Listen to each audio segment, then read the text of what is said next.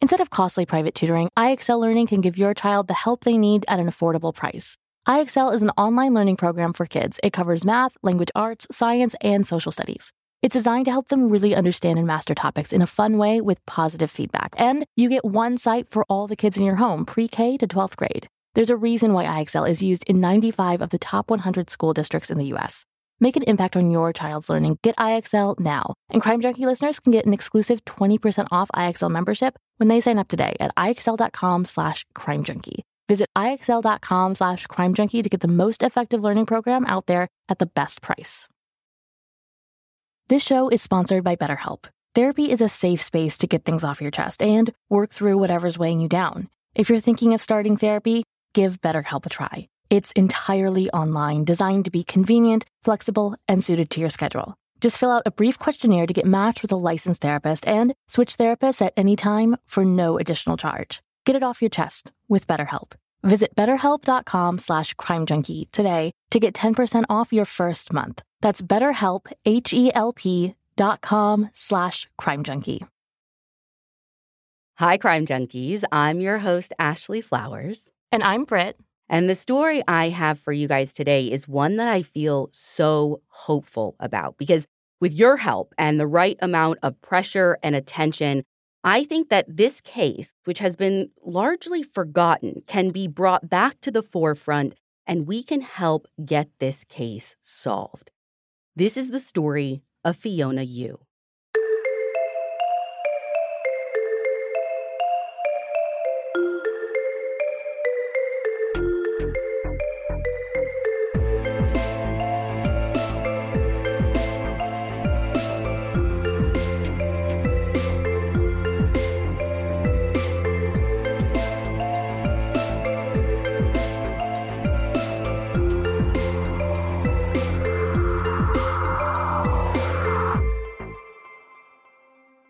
As an ASU Sun Devil myself, I can attest that August in Tempe, Arizona is hot, like really freaking hot.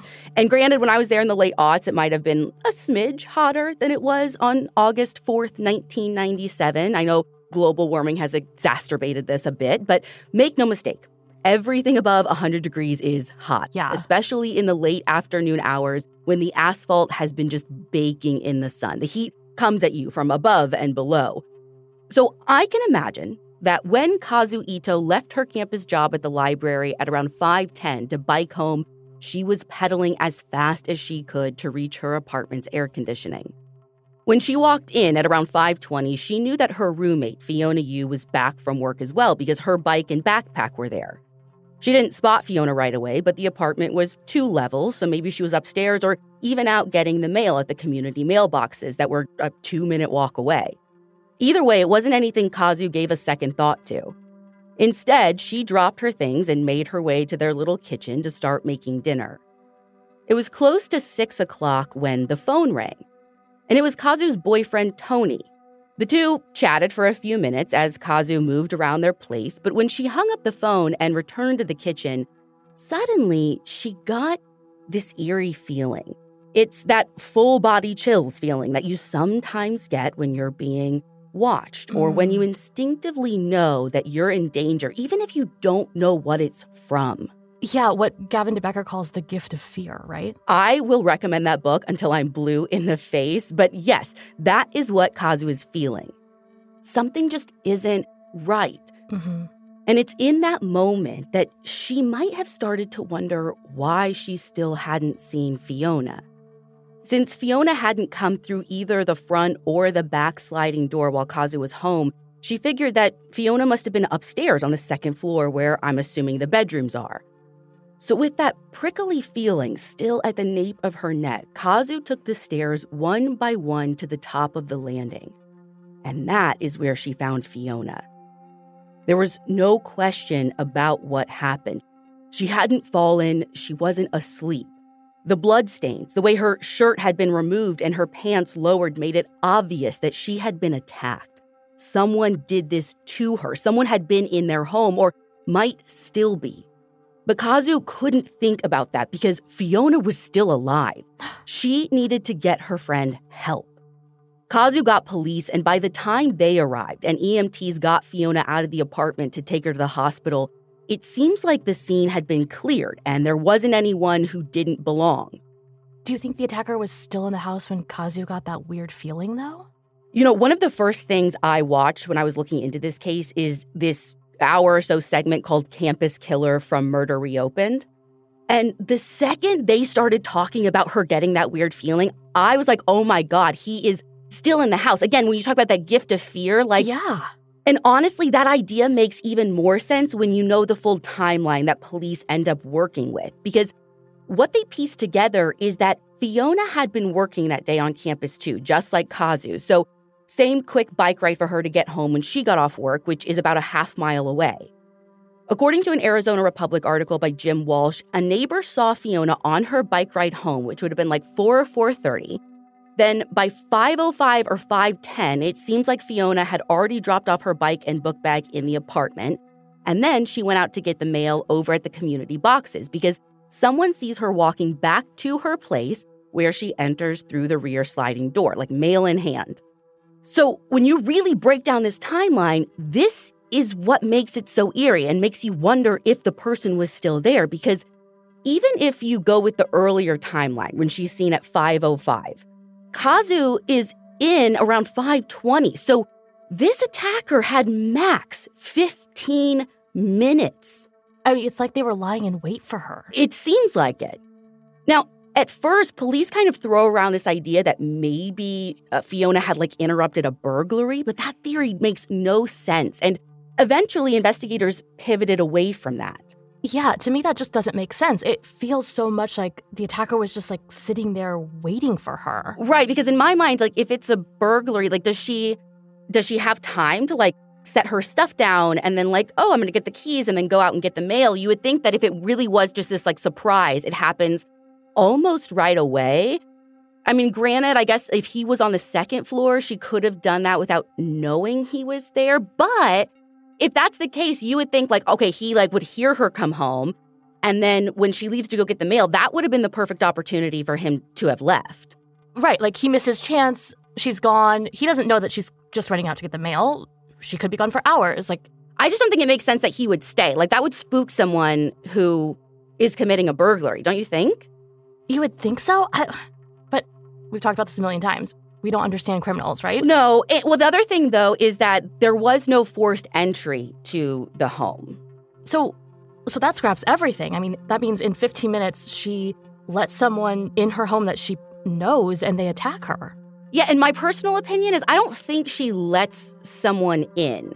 But, I mean, granted, the reporting on this case is so limited. There are 100 details I don't have, even more questions I do have. But with the limited information that I do know, my theory would be one of two things. Either someone saw her go out and get the mail and then they slipped in, whether they were sitting in wait or it was happenstance. Or I heard that there was a problem with the lock on the back sliding glass door. I don't know what the problem was, if it wouldn't fully catch or if it was just completely broken. Mm-hmm. But if someone either knew Fiona or Kazu's boyfriend Tony who lived with them, they might have known that lock didn't work and they could have gotten there before Fiona had gotten home and, again, waited upstairs for her. So she gets home, drops her bike, her bag, goes to get the mail, and it's not until she goes upstairs that she's attacked. Yeah, so of those two theories, I think the one that's more likely is someone knew about the lock, someone who knew her or Kazu or the apartment. I agree, but actually there was this profiler who was brought in by police to consult on this case, and he thinks it's more likely that the person entered when she went out to get the mail. But he does add that he thinks that this person was familiar with her. He said in that documentary episode, quote, "I think this is a much more long-term observing of this particular victim. I don't think he saw her for the first time that day and then victimized her that day. I think for days and days, if not longer, he has been cognizant of her presence, monitoring the activity in the apartment, and then either impulsively doing something or taking advantage of what he perceived to be a golden opportunity to access her," end quote. So I agree. If that is the case, I do think it's someone familiar with her, but maybe the truth lies only with Fiona. But she would never get to tell them who it was or how well she knew them because shortly after she arrived at the nearby hospital, she passed away from her injuries. Though it's not entirely clear what the extent of her injuries were. The original detective on her case, Detective Larry Baggs, told the documentary crew he noticed, quote, patterned injuries and they were in the area of her head, end quote. And there's some early reporting that alludes to head injuries, but her ultimate cause of death was actually strangulation. I thought you said when Kazu found her, she saw blood. So I did say that, but there's a lot of unknown information around this. I don't know how much blood or if any of that blood was actually Fiona's, because the only thing ever officially reported that I could find is that they found blood stains on her that actually belonged to her killer. Oh. I don't know where on her or when that was discovered. There is no mention of this in the earliest days of the reporting. Then all of a sudden it's kind of just stated as fact in articles that came out in the aftermath when they started comparing the samples to suspects. And listen, there were suspects. The first being Fiona's long-term boyfriend, Mark, who she had just recently broken up with within the last few weeks. So, a jealous or angry boyfriend makes for a compelling motive. But motive doesn't mean a whole lot when there are no means and opportunity, which it seems like Mark didn't have because police learned that he was all the way out in New York with his family when they went looking for him that first day of their investigation. Okay, but that's exactly how many hours later? I'm not saying it's likely, but... No, police thought the same thing too. He could have killed her and then flown home right away to try and have an alibi, which is, I think, what you're getting at. Mm-hmm. So they didn't write him off when they found out that he was in New York. They did write him off, though, after he comes to Arizona and gives them a DNA sample, which they compared to the biological evidence that they had from the scene. And that proved that Mark wasn't Fiona's killer. With that, the net they cast begins to widen, to encompass friends, acquaintances, people who lived in close proximity.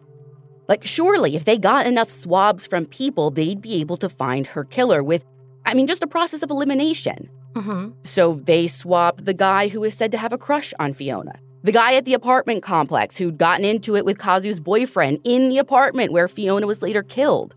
And they planned to swab this maintenance man who came forward as a witness, claiming he saw who he described as a 6-foot-tall black man coming out of Fiona's apartment the day of the murder. They especially wanted to swab him when, in his statements, he started talking about how Fiona was such a, quote, cutie, and how most of them are, and damn, he wants one. Ugh. I know. But over and over again, they eliminated people almost as quickly as they became suspects. All of them, even the maintenance man with the creepy comments, not his DNA on Fiona. Then it's not someone she knows. Or maybe just someone they can't find. Because actually, in the earliest days of the investigation, Kazu's boyfriend told investigators about this new guy that Fiona was seeing. Someone that she had just met 2 weeks before she died. It's a beautiful moment. Your baby is taking their first steps, and then comes the not-so-beautiful moment. Blowout, diaper leakage, messy stuff where you really don't want it. Thankfully, this can all be avoided with a parent's must-have diaper, Pampers Cruisers 360. Pampers Cruisers 360 have up to 100% leak-free fit. The blowout barrier in the back helps prevent leaks, no matter how active, on the go, or wild your baby moves. Josie pretty much skipped crawling, and the girl is now full-on running, and Pampers Cruisers 360 has saved me from some very massive, messy situations. So as soon as your baby starts standing or walking, get them in Pampers Cruisers 360. Because unlike other diapers, there are no diaper tabs. Instead, they have a stretchy 360-degree waistband that you can pull on so easily. Add Pampers Cruisers 360 and Free and Gentle wipes to your cart or pick them up at your local grocery store or big box store. For trusted protection, trust Pampers, the #1 pediatrician recommended brand. Buying jewelry is kind of like a dream scenario, whether you're buying for yourself or even buying it for someone else. But the actual shopping process can be a bit overwhelming, and you don't want to feel unsure about such a serious purchase. You want to make sure you're getting a piece that you really love. Well, take it from me. Every piece I've ever bought or been given from Blue Nile is top quality. There is no difference in what I get from Blue Nile versus what I get from a jewelry store at a brick and mortar downtown here in Indy. Well, that is except the price. Blue Nile offers thousands of independently graded diamonds and fine jewelry at prices significantly below traditional retail. And you can feel great about adding to your cart because Blue Nile also offers 30-day returns and a diamond price match guarantee. Experience the ease and convenience of shopping at Blue Nile, the original online jeweler. Go to BlueNile.com today. That's BlueNile.com.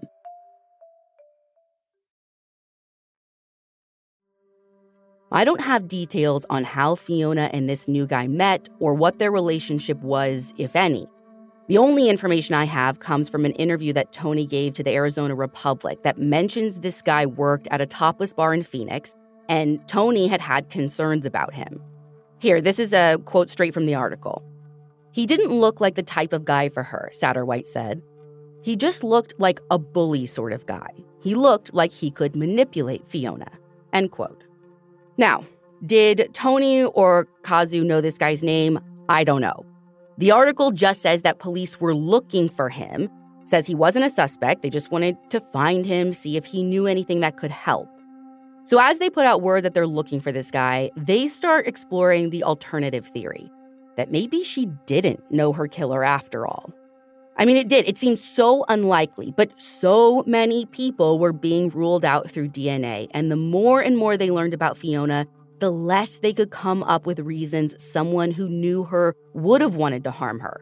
I mean, person after person in her life described her as this kind and studious person. It didn't make sense that this happened to her. So how do you find the roaming predator? The unfortunate truth is that you usually have to wait for them to strike again. And about a month and a half after Fiona was killed, on September 15th, another young woman was attacked in her off-campus apartment. But luckily, she lived to tell police what happened. Now, her attacker had gotten into her apartment through an unlocked door.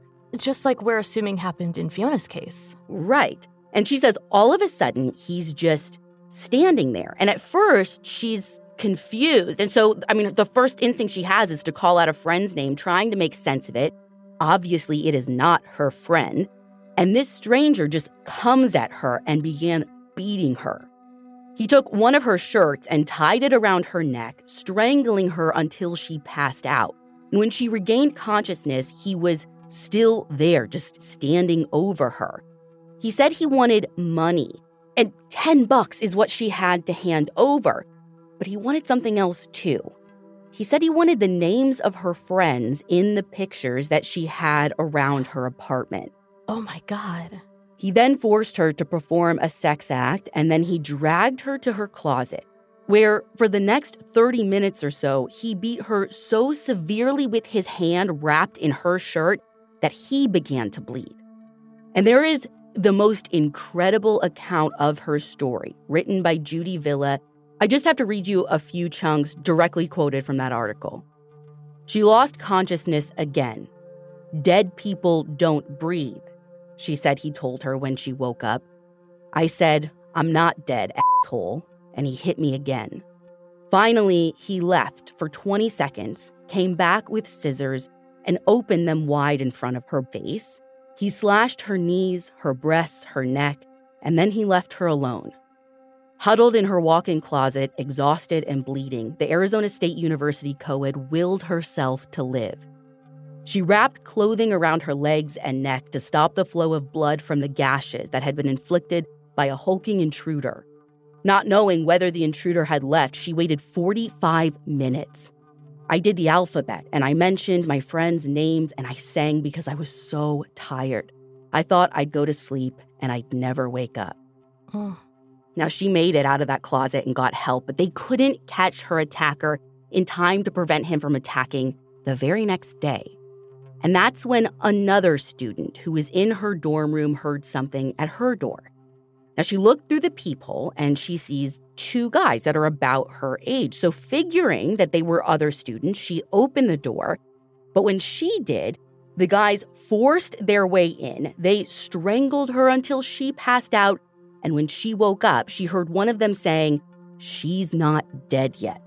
So they held her down and sexually assaulted her before taking her wallet, her checkbook, and gym bag. So in both of these cases, the young women were robbed, which that's different from what we know about Fiona's case, but there is a lot that is still really similar. I mean, both were strangled until they passed out. Both were severely beaten, particularly in the face. Maybe that's what the detective meant by pattern injuries on her head. For Fiona, I mean. Maybe. I mean, and it's not exactly the same as this. Like, this happened after, but... Right. I just meant a detective might call a beating or something pattern wounds or whatever the quote was. Right. And when I think about it, the first woman, he took $10 from her. Like, would we know if he took $10 from Fiona? Like, the apartment wasn't robbed, but... Right. Like, that doesn't seem like a burglary amount, you know? Yeah. Now, obviously, the assaults in September got investigators' attention right away because at this point, Tempe Police and the ASU Department of Public Safety are working closely together. They're comparing notes. They're not missing the similarities, especially the similarity in the description, because the maintenance man, if you remember, he said that he'd seen a 6-foot-tall black man leaving Fiona's apartment. And there was a similar description that was given for these other 2 attacks. Okay, but the dorm room attack, that was 2 guys, right? Right, that one was 2. And I'd like to give you more details on what exactly was put out in those other cases as far as descriptions and stuff, but it's not in any of the old reporting. But I do know that within just a few days of those 2 September attacks, this tip comes into police that someone recognizes whatever description they did put out. And they pointed investigators toward a local Tempe high school student. But it seems like the tipster didn't actually have a name, though, or chose not to give it because officers turned to a yearbook to narrow down who they were looking for, which turned out to be Lee Comier Jr. The 2 women who survived the attacks picked Lee out of a photo lineup, and either Lee or investigators' surveillance of him led to his accomplice in that dorm room attack. It was another high school kid named Derek Wood. High schoolers. Dude. Now, they end up finding some of the dorm room student stuff in Lee's home, and between that, some incriminating statements that he had made, and witness testimony, it was case closed on those 2 attacks. But not for Fiona. Because, of course, they tested Lee and Derek's DNA against their sample in Fiona's case, and neither one of them was a match. So how many roaming predators did ASU have in 97? It's weird, right? I mean, especially they were so similar. Yeah, they were so similar. I know. Now, even with the DNA that ruled out Lee and Derek, police were still saying that they weren't totally ruling out that angle.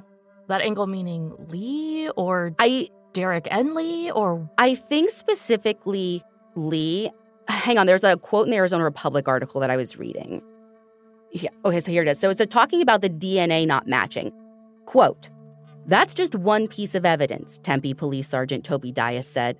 "We don't want to rule him, Comier, out yet as a suspect. We'll continue to work the case and look at the evidence and see where it takes us." Was there DNA evidence in the 2 September cases? I think we're thinking the same thing because I searched newspaper archives high and low, and I couldn't find any mention of DNA. I know the first case where Lee acted alone, he used a condom. I don't know if he took it with him. I don't know if they recovered it. I don't know anything really about the second case in the dorm. I feel like they would have DNA samples because, I mean, it would make it even more of a slam dunk for prosecutors, but I can't tell you for sure. But I guess why are you asking? Like, tell me where your head's at with that. Okay, I guess what I'm thinking is if he had an accomplice for one crime that we know of, like maybe he had one for Fiona as just a different person and it's that person's DNA. I had a feeling because that's exactly where my head was at too. And I have to imagine that is what detectives were thinking as well when they said they're still looking into him, even though his DNA didn't match and then Derek's DNA didn't match, right? Because like, okay, if Derek wasn't his accomplice, but Lee could have been there. There's just this mystery accomplice we don't know about. I don't know. Now, Lee denied any involvement in Fiona's case. So if he was connected somehow, he's not saying, he's not giving anyone else up. So by the time he went to trial for the first time in 1998, the media wasn't really connecting him to Fiona's case anymore. Later reporting just starts to summarize the Lee and Derek angle by saying both men were cleared. But I kind of wonder, were they actually cleared, or did the nuance get lost due to a reporter's word count limit? You know what I mean? Right. Were they cleared, rubber stamp, not in the file, cleared, or are they just not being talked about anymore? Yeah. Or do people look back and say, oh, it wasn't a DNA match, so they're cleared, when really, like I said, the nuance is their DNA wasn't there, but at some point, police were saying they were still looking. Right. They could still be connected. Right. Police could have, in the interim, really been certain they weren't. And maybe the reporting is completely accurate. But this is the problem of having this big gap. I don't know. Again, I don't know what the nuance is or where that happened or when that happened. I tend to think that maybe things were just getting summarized and reporters were saying, not their DNA, not them, especially because that same year that Lee goes to trial, there's a new predator that was lurking around the ASU campus. And if you only have so much room to tell a story in an article, cut out the details about the guy whose DNA wasn't there and make room for the new faceless monster on the loose. One that was specifically targeting Asian women near the ASU campus. Rakuten is the smartest way to save money when you shop because members get cash back at over 3,500 stores. And now, from May 6th through May 13th, Rakuten is having their biggest cashback event of the year. It's called Big Give Week, and you can get 15% cash back at hundreds of stores. Cashback is deposited directly into your PayPal account, or Rakuten can send you a check. Your favorite stores in categories like fashion, beauty, electronics, home essentials, pets, and travel are part of this event. Shop brands like Ray-Ban, Dyson, and Expedia. But hurry, the Give Back Week is for a limited time only. You have 8 days to take advantage of these high cashback rates. Personally, I can't wait for Big Give Week and have my eye on getting cash back at some of my all-time faves, like Stanley, Ulta for my hair care staples, and who knows, maybe even book a family vacation with Vrbo. All things I'd buy anyway, but now I'll be earning major cash back with Rakuten. Membership is free, and when you sign up and shop today, you get an extra 10% cash back boost. That's an extra 10% cash back on top of the 15% cash back. You won't see higher cash back rates than these. Go to Rakuten.com or download the Rakuten app. Rakuten. Shoppers get it.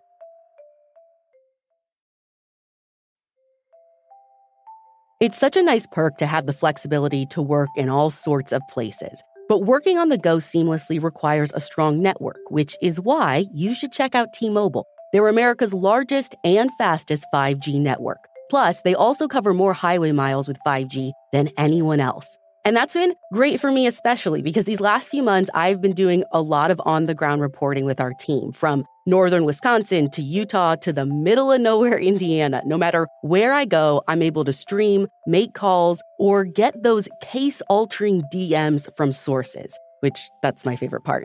With T-Mobile, you'll be covered in more places with the 5G speed you need for your life on the go. Find out more at T-Mobile.com/network today. Coverage not available in some areas. Fastest based on median overall combined 5G speeds according to analysis by Ookla of Speed Test Intelligence Data Q3 2023. See 5G device coverage and access details at T-Mobile.com.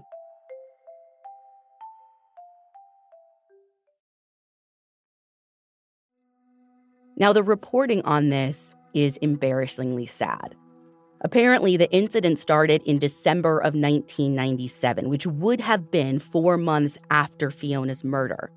But police actually hadn't connected them until 2 incidents happened really close together in late March of 1998. The first article I found by Jim Walsh said, quote, Tempe police are seeking a stalker they say is preying on young Asian women near Arizona State University.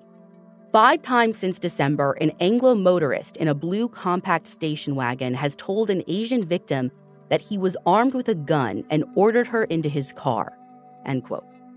Now, it seems like none of the women got in. They all fled and were able to escape him, or at least the victims that they know of were able to escape him. But there were concerns that there were many more that they didn't know of because of a million zillion discriminatory and prejudiced reasons around reporting, reasons involving being a woman, reasons that are specific to being an Asian woman. And specifically, a lot of these Asian women were foreign exchange students. So police urged any more victims to come forward, hoping that they might have more information. And that plea must have worked because the number of victims grew from 5 to 8 by the time they arrested a suspect in mid-April. Though that suspect, Thomas Floyd Phelps, said the real count was closer to 20. Were they able to connect him to Fiona? I assume not, because it's so weird. His name just straight up drops out of newspapers after his arrest. Disappears. Yeah. Because I was really looking for, when the other 3 incidents happened that investigators connected him to. Was it before December? Was it after? But I can't find anything. I assume that they tested his DNA and cleared him, but that's never stated explicitly anywhere that I can find. And really, I don't think that he was a very likely suspect when you really dive into his MO, because he would just drive alongside these women while they were walking or jogging and ask for directions or say that he wanted to have sex with them and that he had a gun so they should get in his car if they didn't want to be hurt. But every one of them that we know of ran. None of them were actually harmed. And before and after he was caught, everyone who spoke in an official capacity on this case just kept saying that they were fearful about what he was capable of if his behavior escalated. Right, and compared to Fiona's murder, stalking women is a de-escalation. Right, and Fiona's murder happened before all of the cases that we know about with this man. And what we know, too, is that her attacker came into her home. So there's a lot that doesn't fit.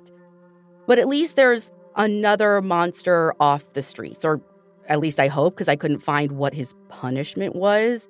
And I honestly just have this awful feeling with the way that stalking or attempted assaults are handled, especially over 20 years ago, that maybe it wasn't what it should have been. Yeah. And I feel like I'm getting more and more convinced the more you're telling me that it could be just someone random who attacked Fiona with all of this stuff happening at the same time.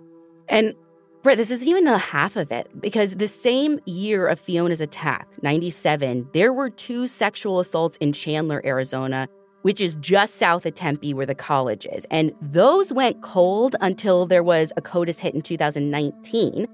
Then there was another sexual assault and 2 attempts that happened in the Phoenix area from December of 96 to December of 97. The 2 of them were linked, but not confirmed until 2011. None of those linked to Fiona's, though? No. And all this to say, I'm just saying, don't discount who we keep calling this roaming predator, because roaming predators were a thing in this area at the time, also everywhere at the time. Yeah, so I'm just floored that all these other cases got solved, but the sample from Fiona's case has never hit, not even to another crime. Nope. Year after year passed with little to no movement in her case. Investigators have dusted off her files over the years. They've gotten new eyes to look at it. And like I said, they even brought in a well-known profiler to, assess the files at some point. But nothing really moved the needle, except maybe time. Because we know, with time comes new technology. You got it, my friend. And I bet everyone knows where this is headed, or at least where it's heading, because the ending isn't quite written yet. But in 2017, Parabon Nanolabs was still the new hot thing on the scene, creating phenotype snapshots to give a face to unknown killers. Here, Brett, I'm going to have you read this from a 12 News article on the case. According to the Tempe Police Department investigators, using the services of Parabon Nanolabs, a company that specializes in DNA phenotyping, were able to predict the suspect's ancestry, eye color, hair color, skin color, freckling, and face shape. In a news release Thursday, Tempe police say investigators are looking for a Hispanic man, approximately 45 years old, with light brown skin, brown eyes, black hair. Wait, they can't actually tell age with that though, right? No, that's actually clarified in another article. I think they were working off the assumptions or profiles or whatever from the time. So they must think that the perpetrator was in his teens or 20s. which would put him in his mid-40s when this thing was published in 2017, basically. Okay, but they didn't say mid-40s. They said 45. That seems hyper-specific. It is. I didn't get too hung up on that because, again, nuance. They did say approximately, but maybe it got lost in the shuffle from detective to press release to publishing. Maybe I'm assuming too much, or possibly more accurately, I got distracted by something else in the article. Scroll down a little bit more. Okay. Yeah, right there. Oh, okay.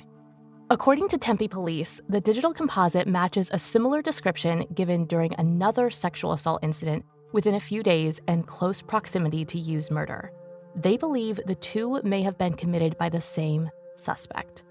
Mm-hmm. Ashley, what? I know, right? Okay, so I don't even know where to begin breaking this down. I want to get to the description because there's been no one we've talked about who matches that, right? No. I know they tested a lot of people. Those were all ruled out, but there have been no suspects that I know of, no. Okay, so I have thoughts. But before that, what other sexual assault case are they talking about? That's a good question.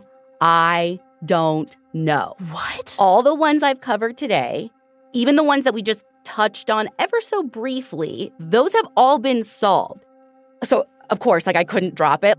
I got so hung up on that when I tell you, again, the 45-year-old thing. This is all you did for a week, isn't it? I got obsessed. So I went digging through newspaper archives online for specifically a couple of days before and after Fiona's attack, keeping it isolated to Arizona, not just Tempe or Phoenix, but just the state of Arizona. Mm-hmm.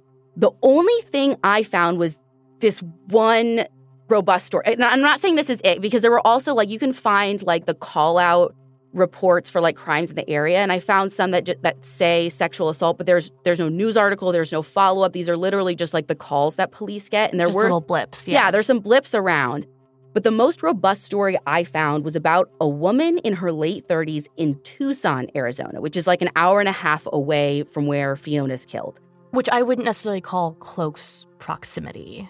Not necessarily, but so this one, but again, it's all I found. So let me tell you what I Right. found, and you can tell me if you think it's just too out there. So this woman's out for a jog, and this teenager stops her.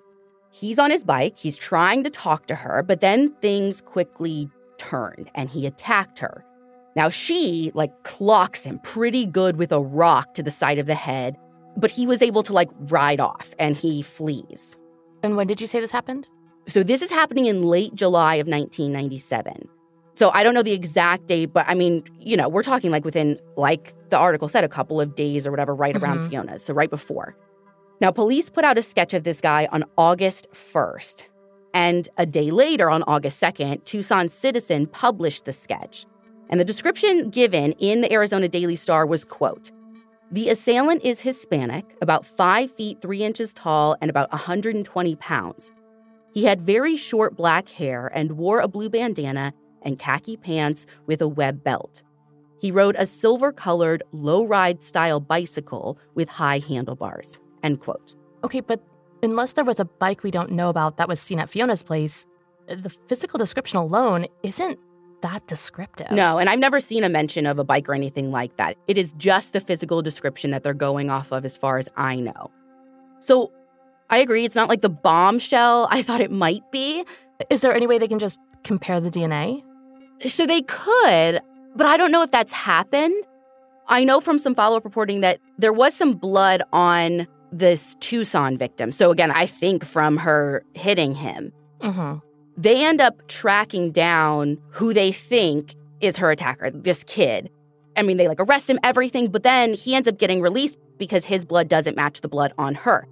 All that to say, I don't know if the blood on her was ever compared to the blood on Fiona. I have to assume it was, because I guess I don't have to assume. I would see why they wouldn't, because they have two samples with no hits in any system. Yeah. What's the point in connecting them, Well, so again, A, was the sample in the sexual assault actually entered into CODIS? We know there's a lot of problems around backlogs for that. Maybe they just did a direct comparison, TBD. I don't know if it was entered into CODIS. And the only way I think they would direct compare them is if this is the case that they're talking about, I might have found a case that actually wasn't the one that they were referring to in that one article. You know what I mean? We're making a lot of assumptions that this was even Right. considered as something to look at in connection with Fiona's case. Right. So there may be answers if they can find this kid in Tucson, because as far as I can tell, that case is still unsolved. So if people recognize that description or that bike, there's something in that case that could help Fiona's potentially. But it also could be completely unrelated. Completely unrelated. And as far as Fiona's case, since 2017, after they released that snapshot sketch, there has been nothing else published about her case. And I'm not kidding you, nothing since 2017. I mean, Ashley, they have to be considering genealogy, right? I hope. I mean, Parabon has done this a ton. We've seen snapshot cases turn into these huge genealogy wins. Mm-hmm. You'd think it's on their radar. Well, yeah, because we know that if you can do the snapshot, at least my understanding is if you can do the snapshot, you have everything you need to do the full genealogy. It's already there. Right. So can we go back to that snapshot for a second? Because I do want to touch on it. I'd be interested to know if anyone in her life matched that description. So I don't know. I am pretty confident in saying that they've tested everyone in her life, but I have seen in other cases, and I can't remember the one specifically, where they collected so many swabs that they would start prioritizing them, right? And I remember one case, God, I wish I could recall the name, where the person seemed, so normal. There was no real motive there. They were so willing to cooperate. They were put on the back burner. Yeah, willing to give their swab that they collected it, but then they were not even worth testing it, and it ended up being that person. So, there are ways that things fall through the cracks, but I don't know specifically if anyone who has given their DNA matches that description. The one thing that really sticks with me still is that maintenance man's report of seeing who he thought was a black man leaving Fiona's place, because if the perpetrator that they're looking for we now know is Hispanic, how does that fit? Was the maintenance man lying? Was he mistaken? Was it a different day? Were there two people? Yeah. And this is what I mean. This case seems right on the edge of solvable. It just needs a little nudge. And if anyone from the Tempe police is listening and the genealogy hasn't been started, here is my plug for Season of Justice. It is a nonprofit that provides funding for advanced testing that many departments just don't have the budget for. The application is super straightforward, super easy. Just go to seasonofjustice.org. And if it is in the works, here's my plug to all our listeners who may have done Ancestry DNA. No matter which service you did it through, be sure to upload your results to GEDmatch and opt in to allow your results to be used in investigative genetic genealogy. I believe in my heart of hearts we will bring you an update on Fiona's case very, very soon.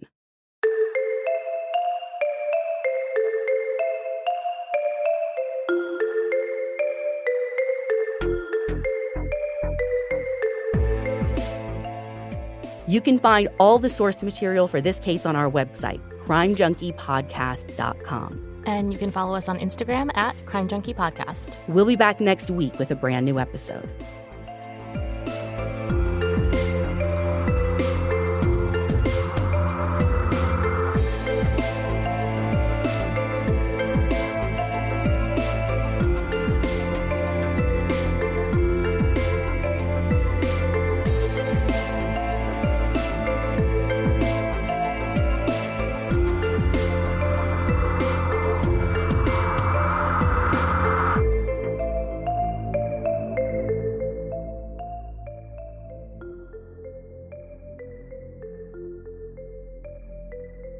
Crime Junkie is an Audio Chuck production. So, what do you think, Chuck? Do you approve? It's no mystery that dogs are an important part of our lives, and keeping them protected is top priority, especially against nasty parasites. That's why you gotta check out NexGard Plus, Afoxolaner moxidectin and pyrantel chewable tablets. NexGard Plus chews provide one-and-done monthly protection that kills fleas, ticks, prevents heartworm disease, plus it treats and controls roundworms and hookworms. That's a whole lot of protection packed into a delicious, beef-flavored soft chew designed to make monthly dosing easy and enjoyable. So the next time you're at the vet, ask about NexGard Plus chews. They're the one-and-done monthly parasite protection you want for your dog. Use with caution in dogs with a history of seizures or neurologic disorders. Dogs should be tested for existing heartworm infection prior to starting a preventive. Brought to you by the Capital One Venture X card.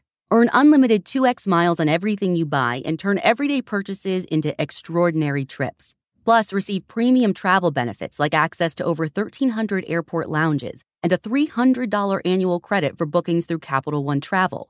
Unlock a whole new world of travel with the Capital One Venture X card. What's in your wallet?